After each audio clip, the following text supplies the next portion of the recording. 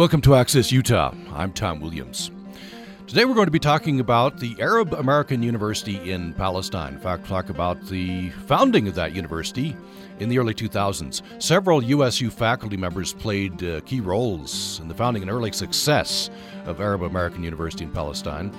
We're going to talk with two of those key figures. In the second half of the program, we'll be talking with Dr. James Thomas, who's now a USU emeritus professor. He was involved in the planning stages of university's founding and served as senior advisor to AAUP's first president.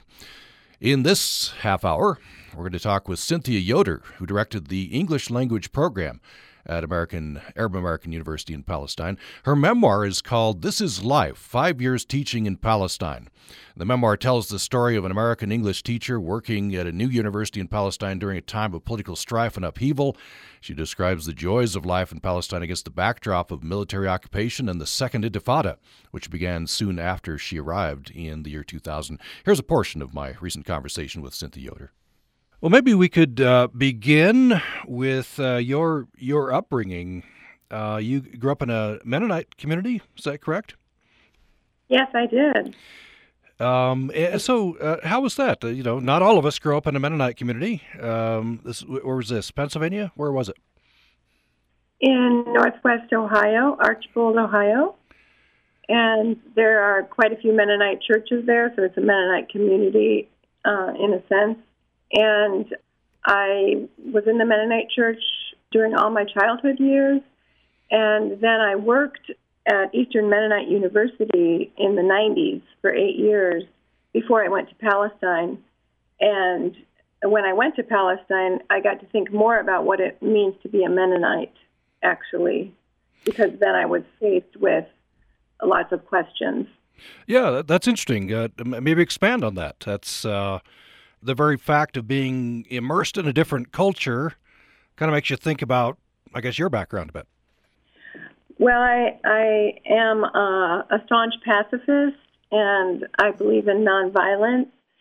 And when I was first in Palestine and was surrounded by violence on both sides, from Palestinians and from Israelis, I felt very confused, and I continued to believe that nonviolence is the way.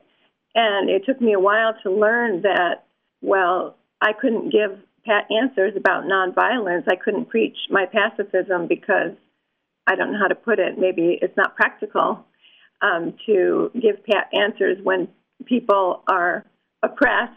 And so I learned how to listen and not be so judgmental, because I think when I was there at the beginning, I was really judgmental about violence in general.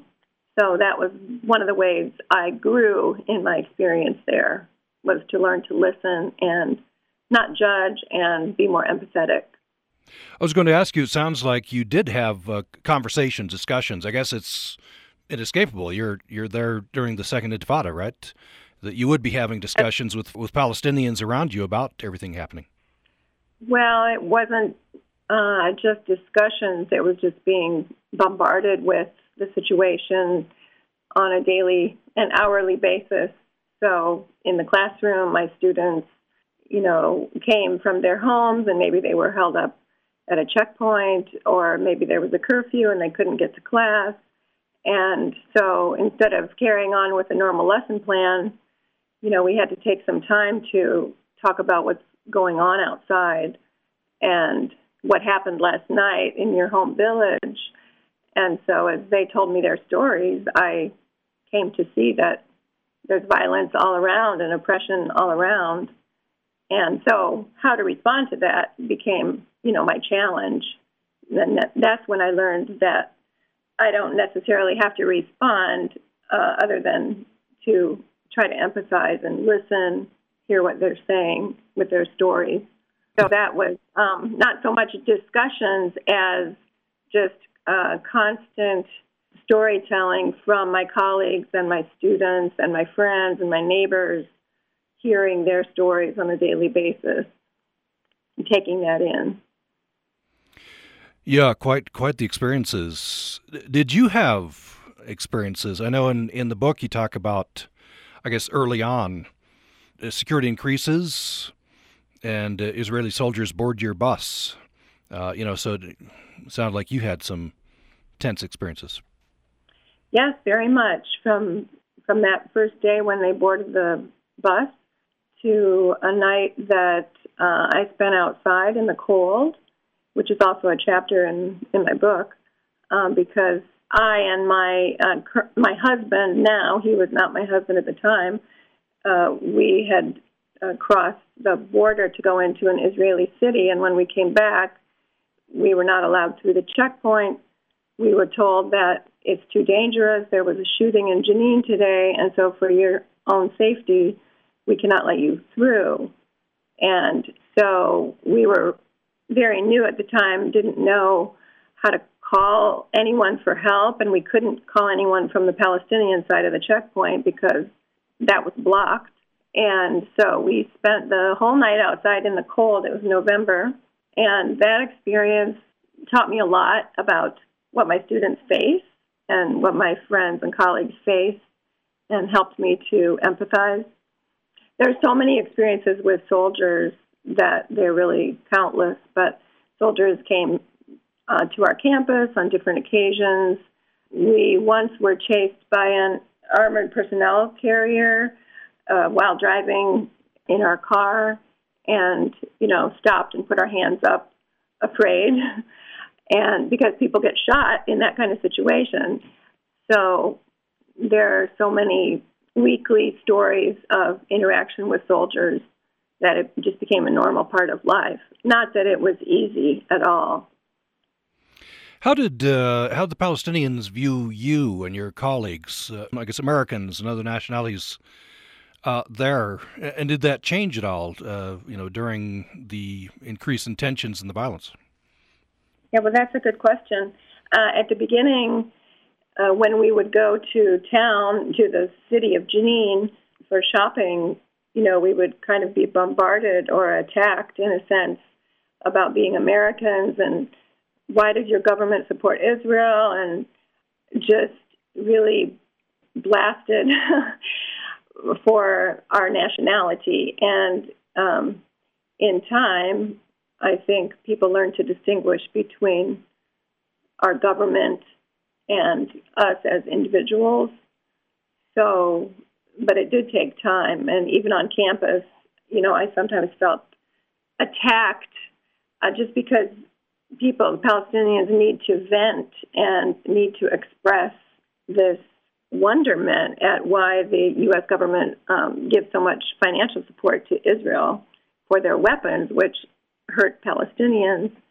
So I was all wrapped up in that, for a while. But after time, that subsided a bit, which is good. In the meantime, your views are pacifist, right? And as you said, that you learned, maybe just to listen after a while. Did your views on pacifism change at all during that time? No, I can't say that they did. I still believe that violence doesn't solve anything. I think that there must be diplomatic solutions to every problem in the world, and I think violence begets violence. So I didn't change my beliefs, but I also realized that there are no easy answers about what the solutions might be and how they might come about. That's why the conflict is so protracted. It's been 70 years plus. The title of your memoir, you chose to title it "This Is Life." Tell me about that. Why that title? Well, it's an expression in Arabic that I heard all the time. I heard it in English and in Arabic, Hayk el-Hayat. And Hayk el-Hayat means this is life. What can we do? This is our destiny. This is what we have to face. And we will carry on. We will keep living our lives. We will carry on our daily life functions. We will be with our families and love them. And no matter what is happening to us, no matter what the Israeli government is doing to oppress us, we're going to keep living and keep fighting against the oppression. So because of the prevalence of that expression, I heard it all the time, I decided that that was the best name for my memoir. Tell me about your students. I guess there's some generalizations, and maybe pick out a couple that really stand out to you. You had close interaction with your students. These are young people, young Palestinians, going to university in a very fraught time. Well, I realized when I was writing my book, and I got back in touch with some students that I had communicated with over the years a little bit, that they are now the age I was when I was in Palestine. So I turned 40 when I was there the first year, and my students now are just turning 40. So I thought that was kind of interesting. So they were young, 18, 19, maybe 20 years old, and they were in a co-educational environment for the first time, most of them, and that was pretty fun to watch them, in their interactions with people of the opposite gender. And there was a freedom there that they hadn't really known before, many of them. And, they were typical students. Some liked to sit in the front row and were very studious, and others sat in the back and goofed off and, didn't do their homework. So just like students that I've taught in any country or in any place, there's a whole spectrum in terms of their own motivation and their academic behavior. But then because of the situation, that added another level that was new to me. Well, if I had to identify some students, that's a hard question. I had a couple young women that were interested in biotechnology who were in my advanced English class my first year, and their first names are Lena and Nadia, and they both went on to do their PhDs in biotechnology and are working in their fields. And then there are a couple guys who are twin brothers, Kais and Kusai, and they were typical Arab in the sense that they love to be very social and very talkative, and it's hard for them to settle down in the classroom because they always have a story to tell or they always have a joke to tell, but very personable and very fun. And I've been in touch with the two of them now, so they both have children, they both have good jobs, they're both in business in different cities in Palestine. So you have been back in touch, at least with some of them, I guess, in process of writing the memoir. By and large, have they done well? I would say so. I'm in touch with maybe half a dozen or a dozen, but maybe half a dozen a little more closely. And the ones that I know about are doing well and feel happy with the education they received and happy with the jobs that they were able to find, and how, they were able to develop themselves and their lives in spite of a difficult situation politically. So that's been good to learn about. The university website has success stories of students, and I think there are 40 or 50 different success stories. So if you click on the student's name, and you'll see their picture, and you can learn about their major and what they're currently doing. So that's been kind of fun for me to go to the website and try to find students that I had. There were a few that I taught and that I remember, and then there were a lot of others from the last 20 years. The website is just amazing because there's such a change in what the university was 20 years ago and what it is today. My friends there tell me that I wouldn't recognize the campus if I were to come. So I'm going to quote a sentence from the book, from your memoir, which is called "This Is Life." You talk about that you were searching for, I guess you'd experienced it a bit, and you were going to Palestine and other places. You were searching for the joy of being myself while living among people of a different culture. So talking about immersion in a different culture, the joy of being myself while living among people of a different culture. I wonder if you could talk a little bit about that. What is it about that appeals to you? Doesn't appeal to everybody, I imagine, but it certainly appeals to you. Yes, it appeals to me very much. It makes me who I am. And I guess ever since that experience in high school, I went on to college and found friendships with people from many different countries and found the joy in learning about their culture and just sharing from my culture. And so that part of me just expanded as I left college and then went to Egypt, and I was there for 3 years. And I just felt that it's so much, it's so rewarding to be part of another culture, even though it's challenging, but there's so much I can learn. And the world is expanded for me. My mind is expanded. My idea of who God is became much bigger. And so I guess that's what makes me tick is the knowing that this world is full of so many beautiful cultures and people, and it's not just about, one way of living or one way of thinking.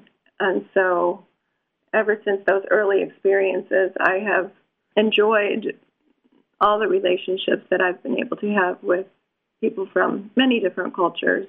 And that has happened in my job as an ESL teacher and also just in my life. It has happened in this country, and it has happened in the other countries where I have lived. I want to turn to talking about the foundation of Arab-American University, originally Arab-American University in Jenin, right? And now it's called Arab-American University in Palestine. So you were there, I don't know, from the beginning, were you? Or very near the beginning of a creation of a new university. So tell me about coming out on the ground floor. Well, I didn't know what I was getting into for sure. But I say that with happiness that I was able to be part of it. I did not look for a job that was building an English program in a new university, but I just happened upon it. And I had these experiences in Egypt, as well as taking students to the Middle East on semester-long study abroad programs when I worked at Eastern Mennonite University. And so when I saw a job posting for a job in the West Bank at a job fair for English teachers in Vancouver, I was quite fascinated by that. And then when I was offered a job, I did take it without hesitation. So I didn't know what I was getting into because I didn't know how hard it would be to develop a language program from scratch with limited resources and limited teachers. And then to add the political situation on top of that was just made it even more challenging. But it was such a wonderful experience to be part of. And we started really small, and there were 3 of us full-time English teachers the first year, and we had about 250 students that we were working with. And by the time I left, there were 16 full-time faculty in our program, in our English program, and we were working with close to 1,000 students each semester. So a big change. So there was a lot to do, and I had a lot of good teachers to work with, and it was very rewarding. So I know that having international teachers from the U.S. and from other countries was really good for our students because Palestinian students tended to feel that the world does not understand them and the world does not care about them, and they're suffering this oppression of the occupation, and nobody cares. But by having a handful of teachers there who came from abroad and who did want to learn from the Palestinian view and did want to interact with Palestinian students and did want to listen, I think that meant a lot and helped our students realize that they're not alone. And I think that was one of the most important parts of the international faculty. But aside from that, we all went to Palestine as professionals, as academics. And so I think we focused on our academic goals, and we didn't water down what we were trying to do just because we were working in a chaotic situation. We tried very hard to maintain high standards for our students, and our students came to see that, and I think they respected the international faculty as well as the Palestinian faculty for maintaining those high standards. Well, we're about out of time at the end here. Anything else that you'd like to say about this experience? Well, I didn't know if this would be appropriate, but I had a couple poems that I would maybe like to read. So these are poems written by my students, and I did put some poetry into my memoir, and poetry is a big part of Arab culture. So I found their words very powerful. Here's one. Maybe the birds are free to fly. Maybe the flowers are free to grow, but we are just free to die in this land called Palestine. And this poem is called If. If you visit life, you visit a very big book. If you look in someone's eyes, you live in a secret world. If you visit a library, you visit another world you can't imagine.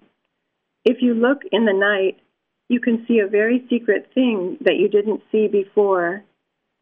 If you want to see agony, then you should visit Palestine. I think that kind of sums up the Palestinian experience of oppression, and my students are pretty good at expressing that through poetry, I thought. And these are presumably 18, 19, 20-year-olds. That's right, yes. Yeah. Well, thank you for sharing those. Oh, thank you. Well, to wrap up, I guess I just would like to say, thank you for having me. And it's hard to describe 5 years of my life in a short period of time, but it was extremely challenging experience to be in Palestine when I was, and it was extremely rewarding to help students improve their English and learn more about others and learn other views. And it was rewarding to empower them in that way. It was rewarding to learn to stand in solidarity with them. And it was rewarding to learn from them how to carry on in life, no matter what is happening. And they have a joy in life, and they have a sense of humor. And I learned the power of that from my Palestinian students and colleagues and friends.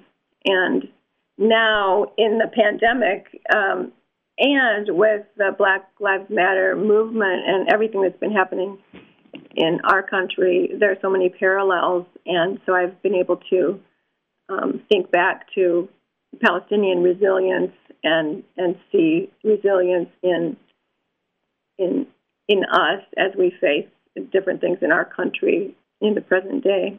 That's been an interesting reflection of mine. Yeah, definitely. That I can see that there would be some parallels there. Well, it's been a pleasure talking to you. Very interesting. Thank you. You're listening to Access Utah. I'm Tom Williams, and that's a portion of my recent interview with Cynthia Yoder She was one of several key figures from Utah State University who were in at the ground floor, in at the founding, so to speak, of the Arab-American University in Palestine, which celebrated last year its 20th anniversary. And Cynthia Yoder directed the English language program at AAUP. We referenced her memoir. That's out and available. It's called This Is Life, 5 Years Teaching in Palestine. Following a break, we'll turn to a conversation with Dr. Jim Thomas.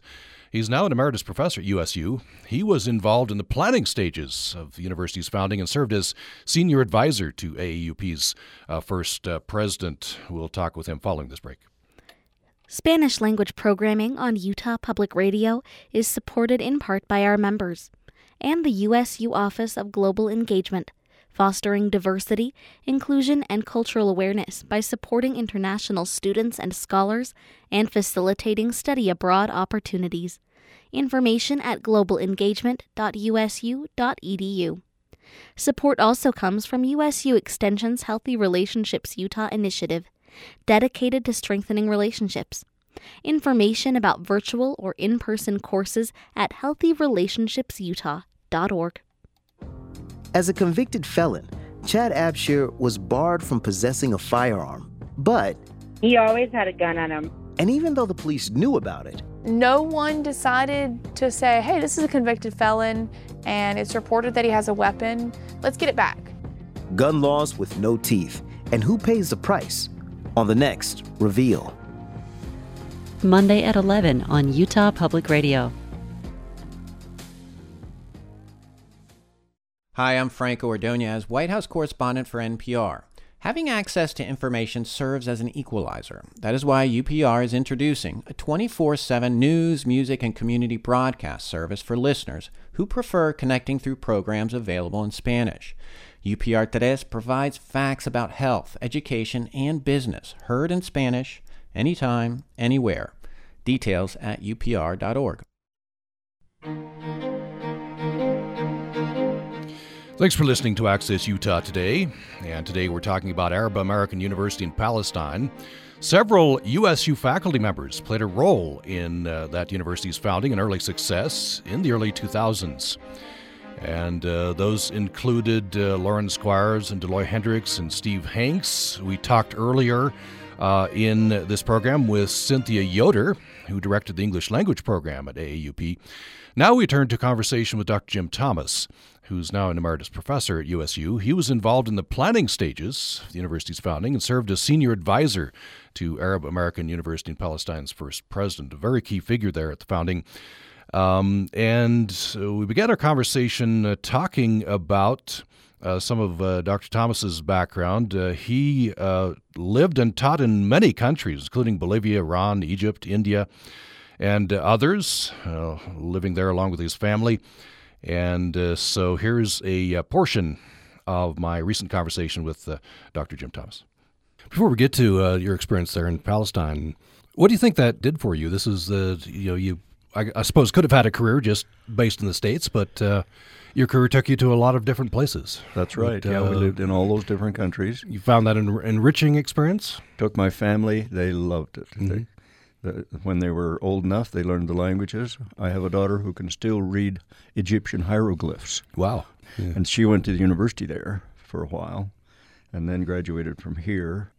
But it was a marvelous experience because I got to see that basically everybody in the world is the same. They have the same concerns. They worry about families. They worry about work. And they worry about if they can take a vacation or not.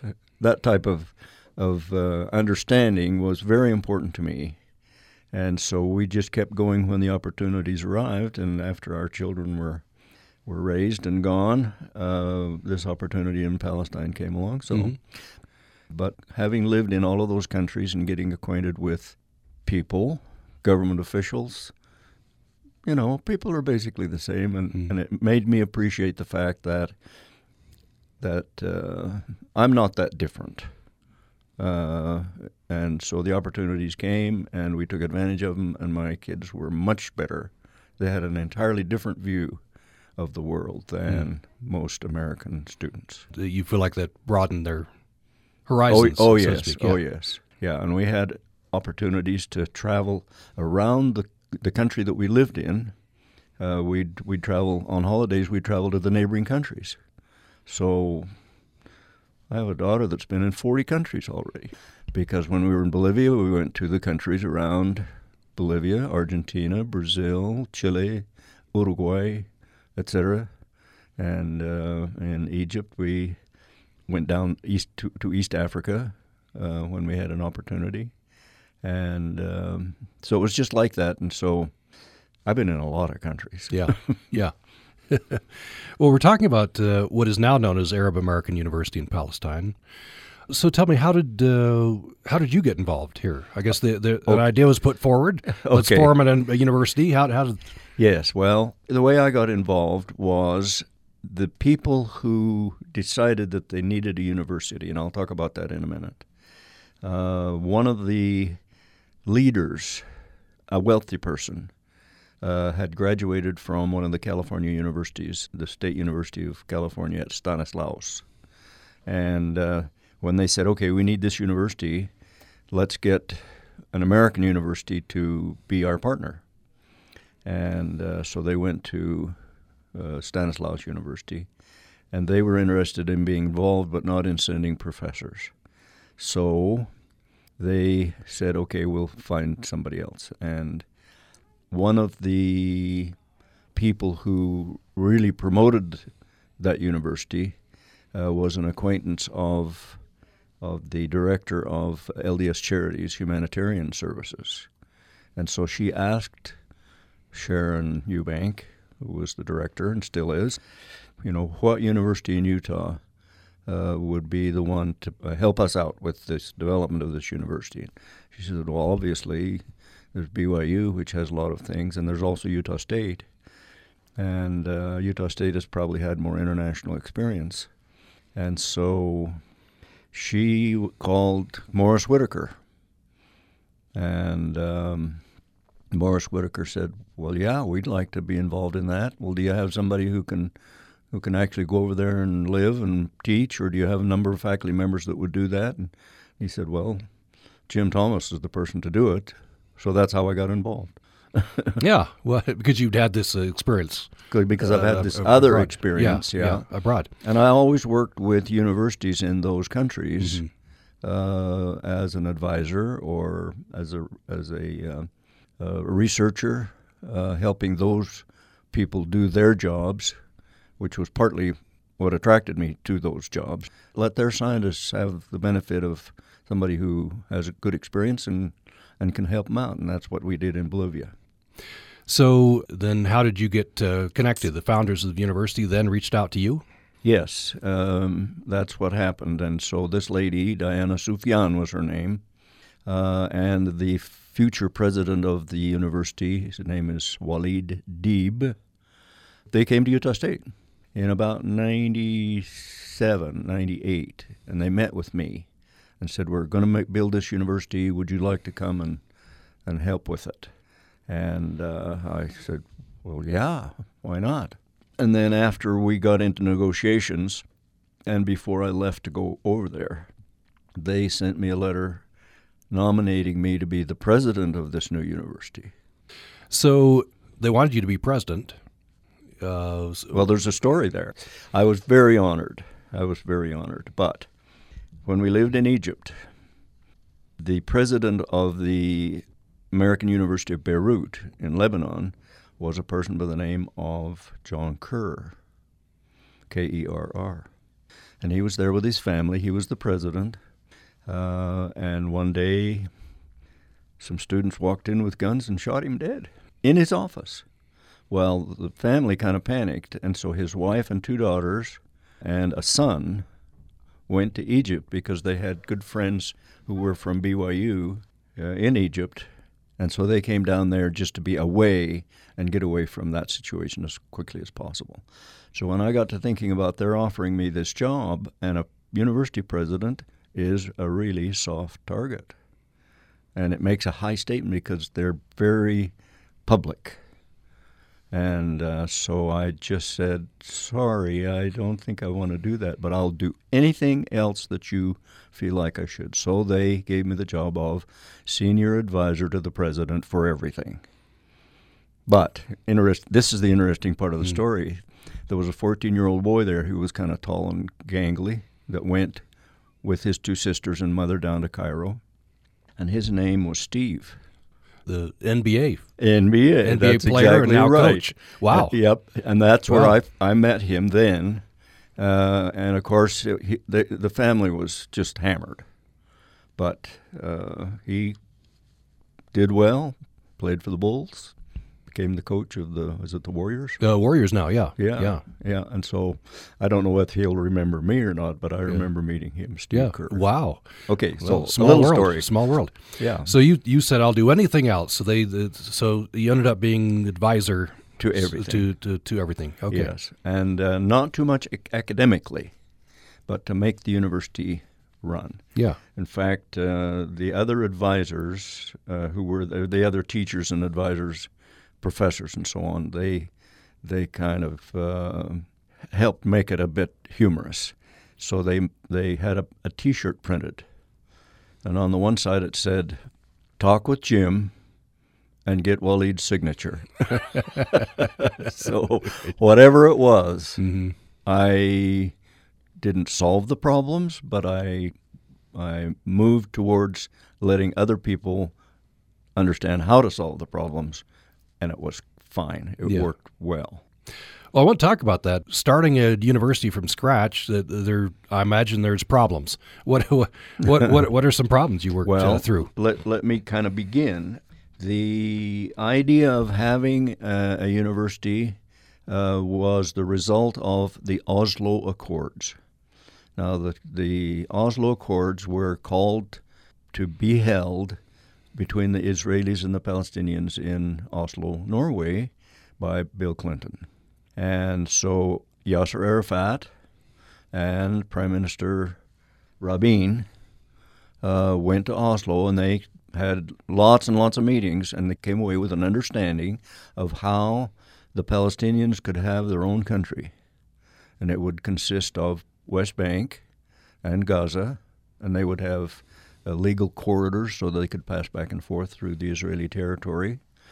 And so with that idea that they would be a sovereign country, the Palestinian leaders, especially in education, said, well, if we're going to have our own country, we really need to have a way of educating our youth to the point where they can compete in the world as a sovereign country. So we need a university. And because quite a few of the Palestinians who were professionals had gone from West Bank and Gaza and got PhDs in various and sundry countries, including Germany and Australia and Canada and the United States, and so they were very much in favor of having a university, but they said, we can kill 2 birds with 1 stone here, because if we have it an English-speaking university, then when a person wants to get a job in an English-speaking country or in any country, because English is so widely spoken, they can compete immediately. And so they said, okay, we'll do that. One of the problems that they foresaw was finance. And in order to have a university, you've got to have buildings. And so one particular individual who was very wealthy, his name was Yusuf Asfour, and 12, 14, 15 of his colleagues who were also very wealthy got together and said, okay, and he said to them, I'm going to put in $10 million into this effort, and I want you as a group to put in $20 million. So we've got a fund of $30 million to start. And so they laid the first brick, and they had the money. And with that $30 million, that's when I came into the picture. They had completed one building when I started, because they made those decisions 2 years before I arrived. They had one building, but they were building a lot more. And I might make a note here, the Palestinians decided that they wanted to have all English instruction. But later in the history, like after 10 years, they started a law school. And law is a little bit different in the Arab world. And so they said, okay, for the law classes, those better be taught in Arabic because the nuances for the law have to be observed. And so everything else was English from the start. And there were a lot of students who came who weren't quite up to snuff. And so we brought in a lot of English teachers from the United States and other places, and they taught English up to the level of where every student could pass what is known as the TOEFL exam, and I'm sure you know what that is. Right, yeah. And so as soon as they could pass the TOEFL, they went right into the English-speaking classes of their subject matter, and it just worked wonderfully. And everybody taught English, even me. I had some classes. I see. I see. And my wife taught, and the wives of several of the professors were English speakers, of course, from Utah State, and others. And so it didn't take long before there was a general atmosphere of competency. And you'd hear the students walking around the sidewalks, and just with their own colleagues, they weren't speaking Arabic, they were speaking English. And so we were very, very satisfied that what we were doing there was correct. So this money was available, and they built dorms, places for students to live. They set up a scholarship fund, and they've given about $1 million a year in scholarships to students who can't afford to go. But there's lots of wealthy Palestinians. They're very determined to do well. And so there's been a lot of donations come in. And yet after about 10 years, these first investors said, well, there's lots of things we still need. We need a big sports complex, and we need more housing, and we need this, that, and the other thing, and more laboratories, and that's all. And so they said, okay, let's do it again. So they raised another $30 million, and it just worked wonders. Tell me about the student body, the original student body. They were all high school graduates, mm-hmm. and so they would come with their certificate, but they had to make application. We normalized that. They made application, and those that were not suitable as having had the right training, we suggested that they take some courses, remedial courses, and most of them got in. They were students from many different walks of life. The very interesting thing is that more than half of all of the students who have registered at AAUJ are women in a Muslim country. And so they're graduating, and they're going to many different places. Yeah. A lot go to Egypt to work as a professional, and they go to Syria and Iraq and Germany and Canada and Australia and so on. But a good share of them stay right in, especially those that studied business and economics. And when we looked at the curriculum that we needed and the courses that we needed, we decided that we didn't need medicine because the Israelis have always made room for Palestinian doctors to study in their schools, and so that they could treat the Palestinians, and they wouldn't have to have the Palestinians come to their hospitals. And so they said, we'll train your doctors, then they can work wherever they'll work. But we decided that we would have a dental school. And right off the bat, it filled right up. Everybody wanted to be a dentist. Mm. And so over time, when they started graduating as dentists, then they realized that there was a lot of practice that could be had if they had additional training. And so we had a graduate school in dentistry. And we had graduate schools in a number of other disciplines as well, economics and computer science and those kinds of things. So it was a situation where we reacted to what the students were asking us to do, and that worked. And it sounds like the students, found jobs, etc. They're in Palestine, other countries. Mm-hmm. As we would say in the U.S., good placement mm-hmm. statistics, I would imagine. Yeah, well, we organized after. Well, I was only there 2 years, but near the end of the 2 years, I told the faculty members and the administration that they needed to organize an alumni association. So before too long, that was in place, and they can tell you where their graduates are, and the graduates have agreed to send money back, scholarship money, donations, and so on, and it's working wonderfully. Just really very, very good. I've got their website up right now. So yes, isn't that very nice website? Yeah, amazing. Yeah, and with some pictures of campus, looks like a wonderful campus. Oh, it is. In fact, they've had enough money, $60 million, that they could build what was wanted, not necessarily what was needed, but what was wanted. And so it's a beautiful place. I went back to West Bank for the first graduation. That was in 2004.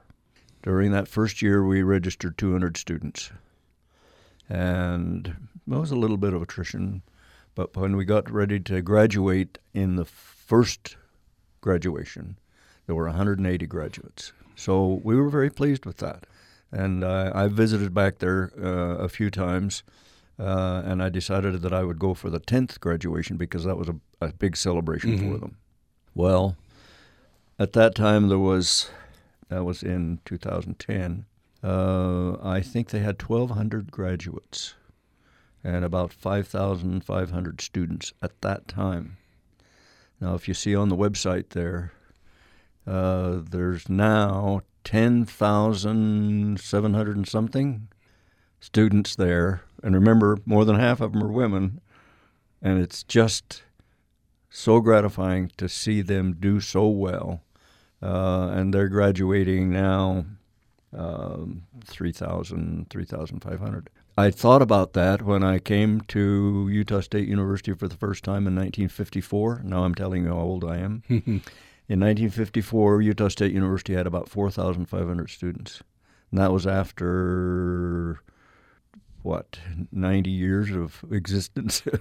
Wasn't Utah State in 1888? I believe so, yes. Yeah, and so the 12 plus the 54, well, more than 70 years. Yeah.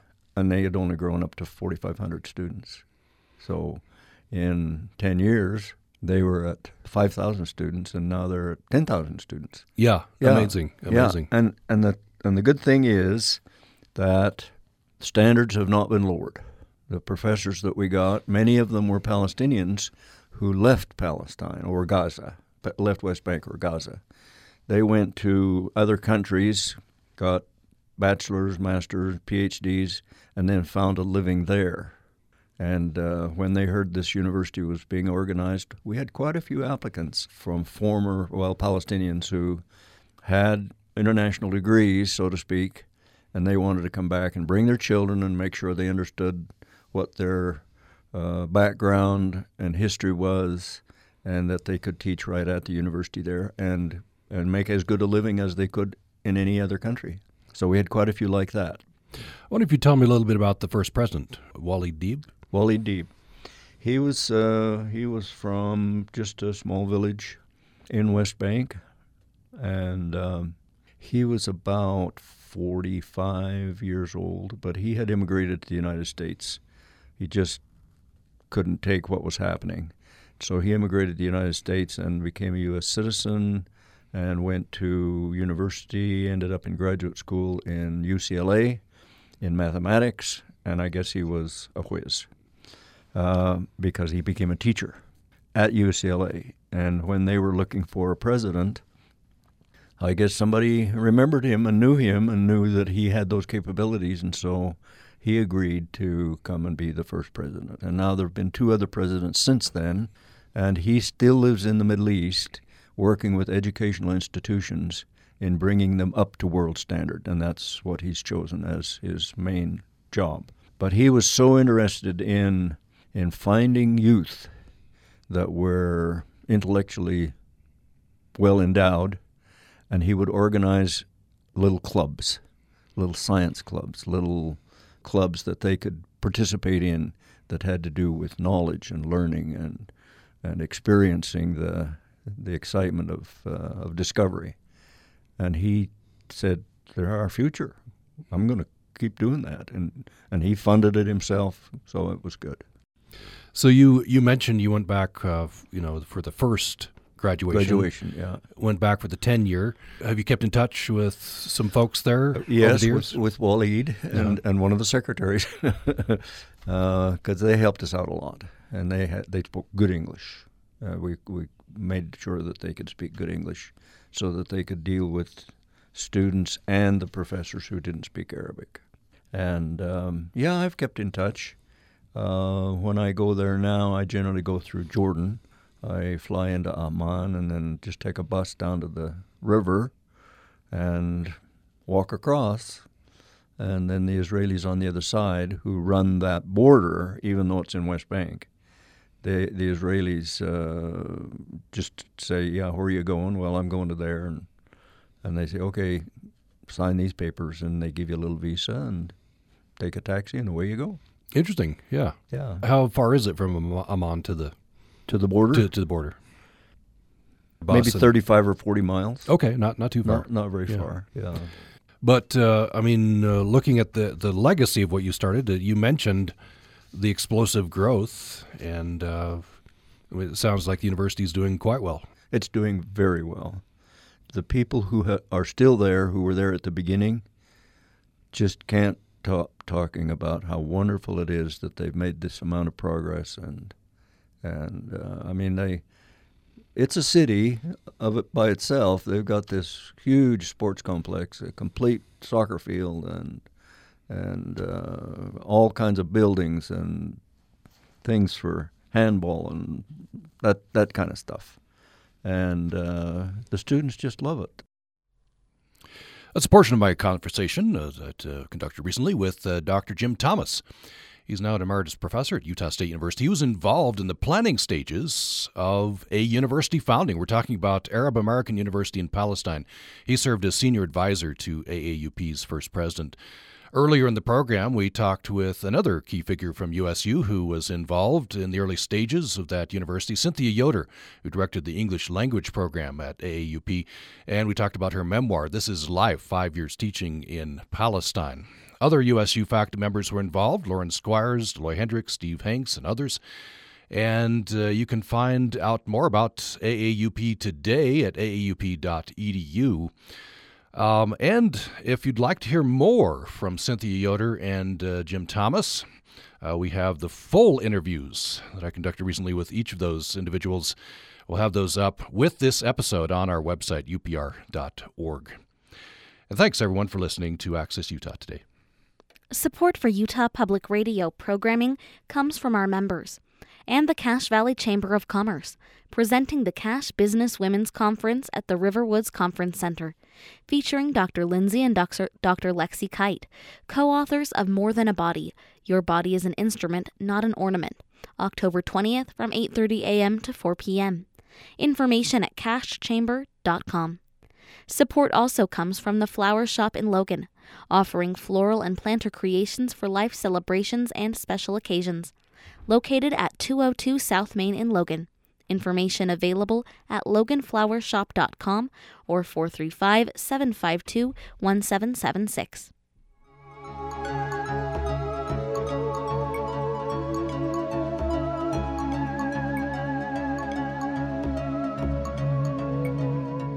You're listening to Utah Public Radio, a statewide service of Utah State University and the College of Humanities and Social Sciences. This is KUSR Logan, KUSK Vernal, KUSL Richfield, KUST Moab, KCEU Price, KUSU FM Logan, and heard online at upr.org.